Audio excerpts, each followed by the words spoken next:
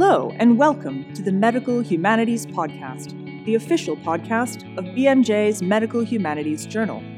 We invite you to listen in and join the conversation from global perspectives on health, medicine, and accessibility to interviews with social justice activists, filmmakers, artists, and academics from around the world. Stay up to date with public discussions that matter to medicine and humanities because life happens at the intersections. Hello and welcome back to the Medical Humanities Podcast. I'm Brandy Schillace, Editor-in-Chief, and today it is my distinct privilege to bring two people onto our podcast, one of whom you've heard from before, Alice Wong, who is a disabled activist based in San Francisco and founder of the Disability Visibility Project. She's also the editor of the anthology Disability Visibility, First-Person Stories from the 21st Century. And today joining me too is Alyssa Burgart, who is an anesthesiologist and ethicist at Stanford University. And so thank you both for coming and joining me today on the Medical Humanities Podcast. Thanks for having me on, Brandy. Absolutely. Thanks for having us. I'd like to start off because I really want to hear from you about the projects and the work that you're doing, especially as it regards disability. So I was wondering if we could just have a little bit of an introduction from each of you. And Alyssa, as you're new with us, let's start with you.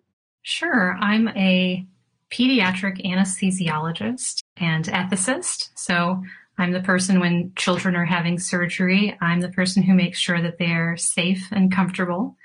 And my other role is I'm a clinical ethicist. So I help clinicians and families who are struggling with really difficult healthcare decisions and really trying to help folks navigate those gray spaces.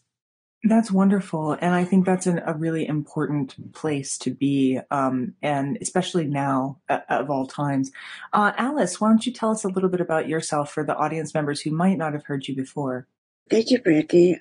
So I'm a disabled person who's, I guess, a little bit of everything. I'm an activist. I used to be in academia. I used to work at the UC San Francisco as a staff research associate. And I started the Disability Visibility Project in 2014. And it just kind of snowballed into an online community. And this is part of,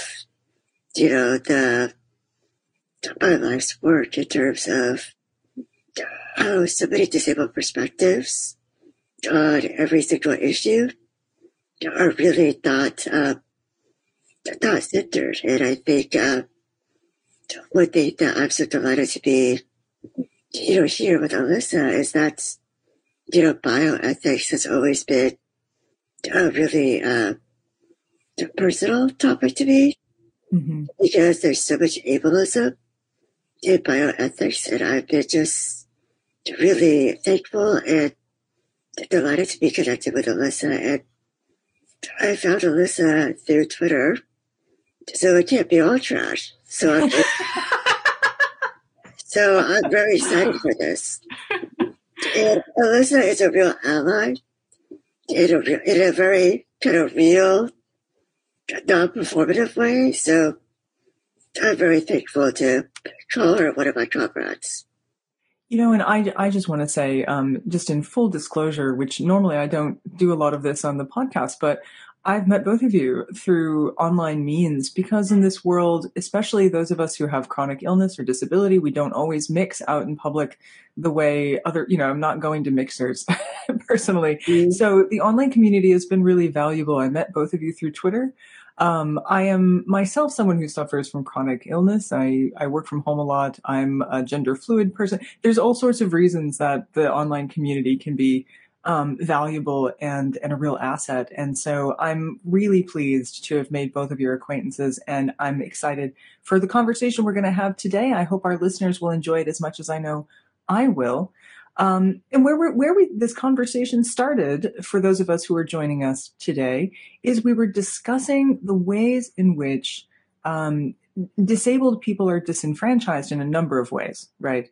But one of them is in terms of getting the vaccine at all. In this pandemic period, not only have disabled people been at greater risk and also having very difficult time with accessibility issues, but even in the vaccine rollout, many of them were left behind. And so that's kind of where this conversation started. So I thought, why don't we start there and talk a little bit about this and the problems therein? Alyssa, do you want to go first and then I'll jump in? Absolutely. One of the things that's been obviously challenging for so many of us is that the pandemic has been like building the plane while you're flying it is a metaphor I've heard a number of times that has really resonated. And one of the things that I've really struggled with is noticing how when people who have the ability to make, policy decisions, organizational decisions, really have centered their own experiences, what can happen is that there are entire swaths of the population, such as disabled, people with disabilities, disabled people who are left behind. And in the vaccine rollout conversations, it was really something where people said, well, we really just need to focus on age because it's simple. And I think what's important as ethicists is that we try to really take into account just because something's simple doesn't mean it's a good idea. And just because something's simple doesn't mean it's what's right. And just because something's fast, even if we're looking for speed, that may not be the only factor that's important. And it's valuable for us to try to really look at these things from different perspectives and make sure that we're really valuing the diversity of humans who are here on this planet with us. Absolutely. Yeah, and I think, this pandemic has really revealed all the systemic inequities, just thinking about race, thinking about class, but also about disability.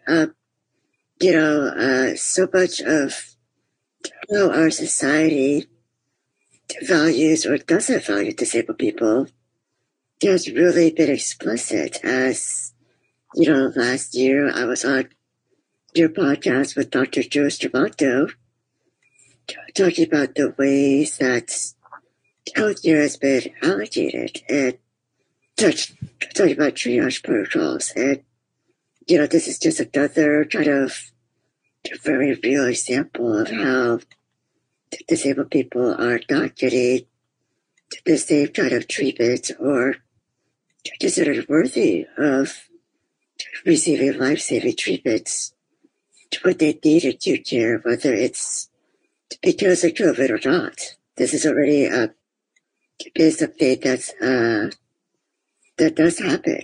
And medical discrimination regarding disability has been a long-standing problem.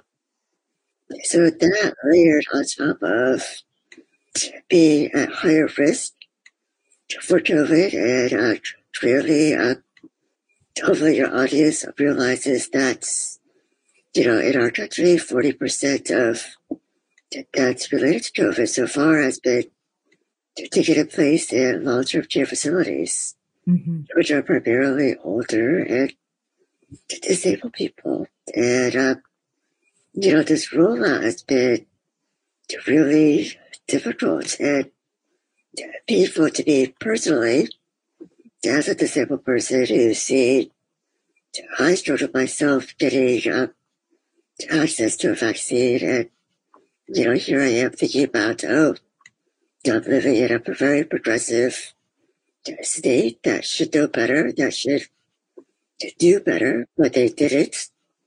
And this is a problem across all states. Just thinking about very broad access issues, prioritization. A lot of states are, did not prioritize disabled people or put them on the second or third tier. And many states now, as Alyssa mentioned, have already opened it up to all ages to speed things up.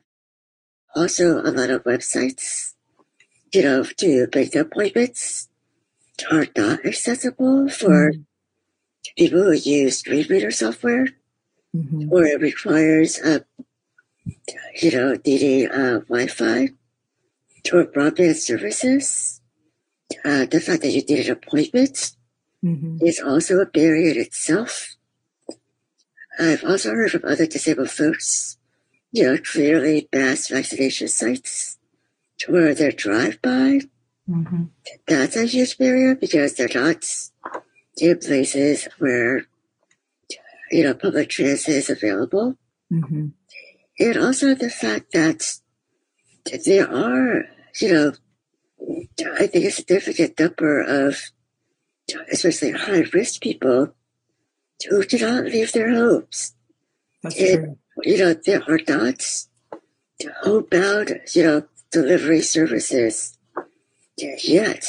I think that's, I don't understand why mobile vaccination hasn't been a priority or hasn't been something that people thought about starting, last winter when we knew that vaccines were coming, because, it shouldn't be too radical idea to go where people who need it most go where they are. And here we are with still, I think, quite a few number of a bunch of very older people and people with disabilities who physically cannot leave their homes. And they should have been prioritized for the vaccine. And yet, now when they're plentiful, now when they're available to everyone, they're still not getting vaccinated. And to me, that is a real concern. It's a tragedy, really, I think. Alyssa? Absolutely. And, one of the things that's been so striking to me in looking at the rollout across the United States is, many jurisdictions, most jurisdictions, I would argue, have some sort of disability programming that is supposed to serve their communities.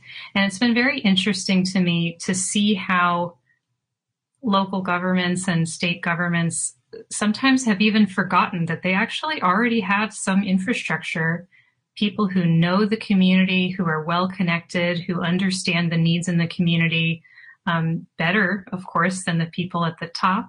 And so I think it's so valuable to really just say, hey, what are we already doing that we can use to the advantage of the people in our community? And I don't think that this is some revolutionary idea that we should meet people where they are. Yeah, well, and I think we last year we had a podcast where we were talking about designing for disability, and that is so rarely done. And we were talking about products, but this is true of systems. It's true of social, programs. It's true of all kinds of things that it so often is an afterthought. Like, oh yeah, and there are people who have disabilities. We'll stick this on at the end, as opposed to realizing that you actually have, if you sat down and made it part of the planning process, and this is true for disabled people, but it's also true of minorities. If you sat down and you made human beings a priority and you gave everybody the dignity of the fact that they are equal lives, programs would be designed very differently. But I think this is also a very telling indictment on public health. In terms of they don't value our lives. They look at mortality, they look at the numbers, and sometimes the numbers don't really tell the story. And I understand that that's kind of their training and perspective, but I feel like, there were a lot of conflicts, a lot of education that had to be done, at least in California, with those who were making the decisions about the rollout, many of which were in the public health field. And, I think there were other community-based disabled stakeholders doing a lot of work behind the scenes, but so much of it was catch-up.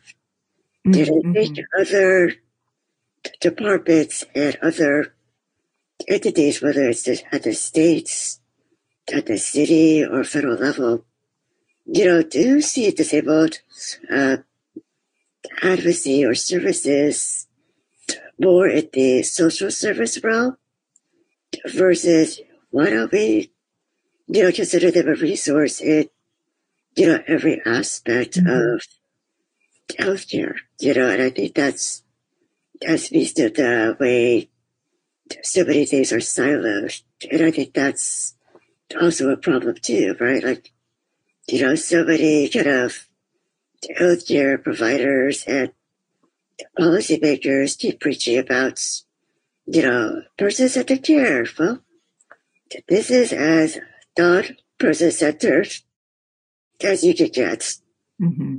Absolutely. I'm 100% in agreement with you. And I also think, it's funny because I just released a book, and one of the things that came up a lot in that book was the fact that someone out there is making decisions about which lives matter in medicine. And, in some ways, it's as though we as a public have, lost that responsibility to someone else. And it's hard to figure out exactly who's making those decisions, but it's clear that they're being made based on how services are being rendered to the public.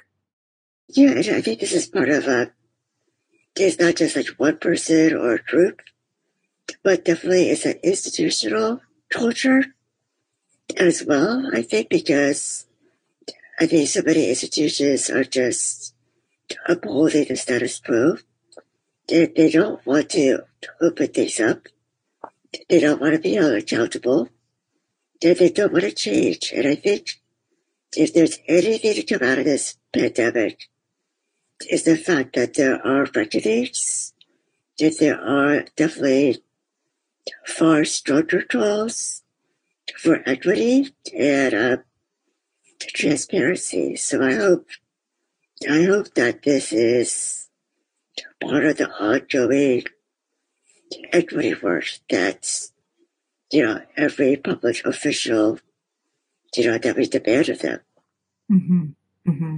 Absolutely. Actually, that's a really good point. And I actually want to jump off what you just said there, Alice, and ask both of you, what's next? I mean, I think that there's a lot of things that have gone wrong as a result of the rollout, the pandemic, the way, it's revealed a lot of inequalities and made them front and center. It's not as though they're new, right? They've been there, but they've certainly become much more visible. And so, how do we move on from here? What would you, Alyssa, I know you're actually in a university hospital. You're a clinical associate professor.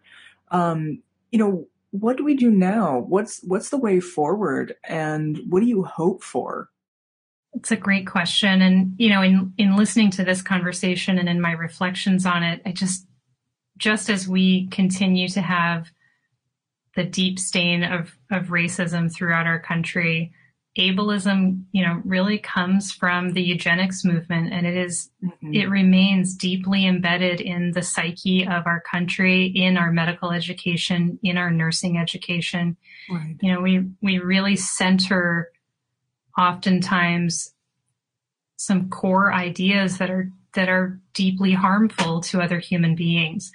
And so in my work, I really try to elevate who is the patient as a person when we're talking about an individual person, and really ensuring that we are taking that person as a full person, full of dignity, and ensuring that we're not making assumptions about who they are and what they need and what is going to be beneficial.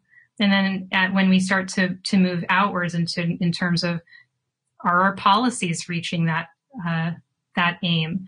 And then what's happening, within our governments, and how is it that we can continue to move this forward in terms of dismantling these very harmful ideas that are embedded in our culture? Mm-hmm. Yes, this comes up a lot when people talk about policing as well, especially here in the United States. I know some of my listeners are in the UK, but I'm sure they're highly aware of the things that have been happening here too, which is sometimes you literally have to go all the way back to find the seeds of where these seeds were planted ages and ages ago. So yeah, Alice, how would you comment on that? Yeah, I would say probably two things.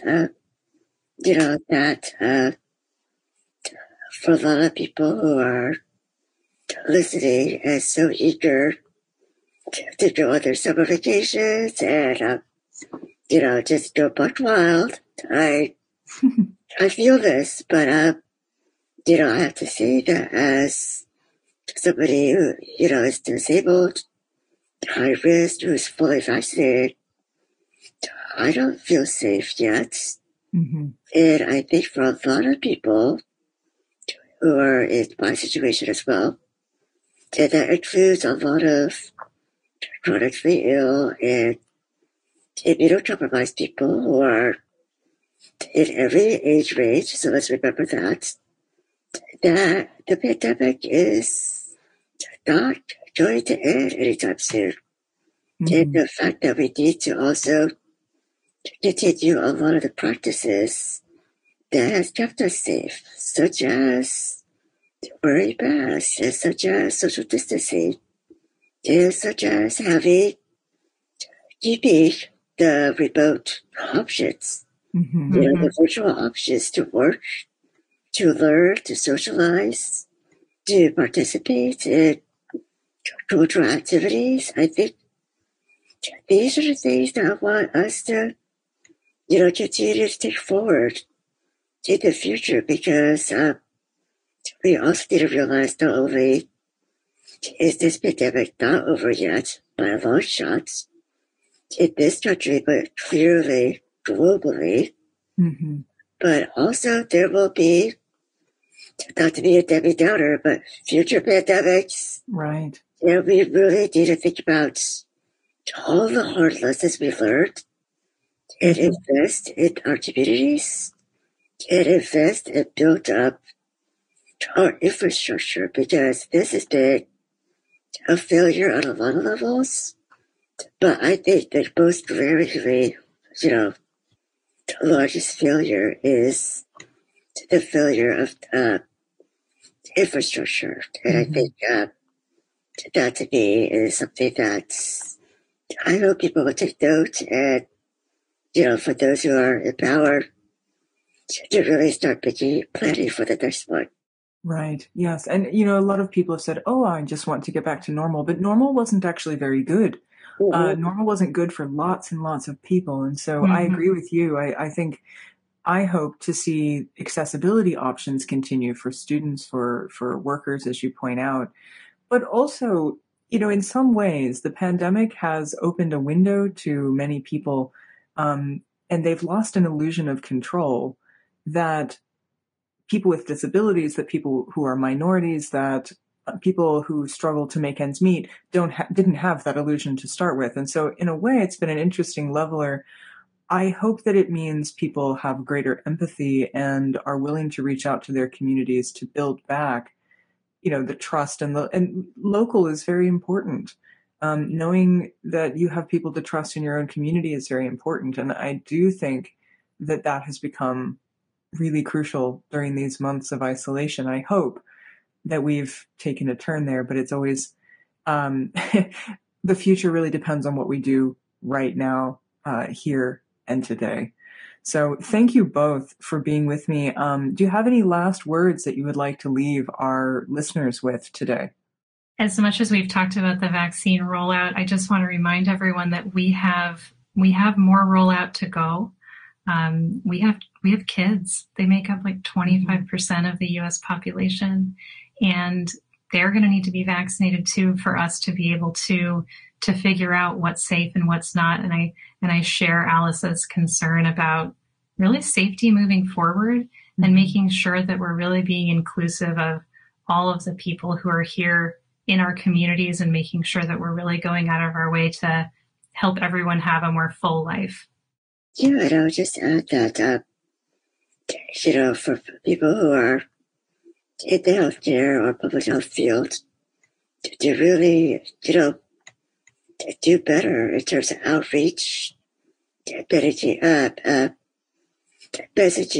and education, especially with those who are vaccine hesitant, because, let's not demonize or stigmatize people who have very legitimate concerns and reasons for being hesitant. And again, this speaks to the history of how medical systems have harmed people historically.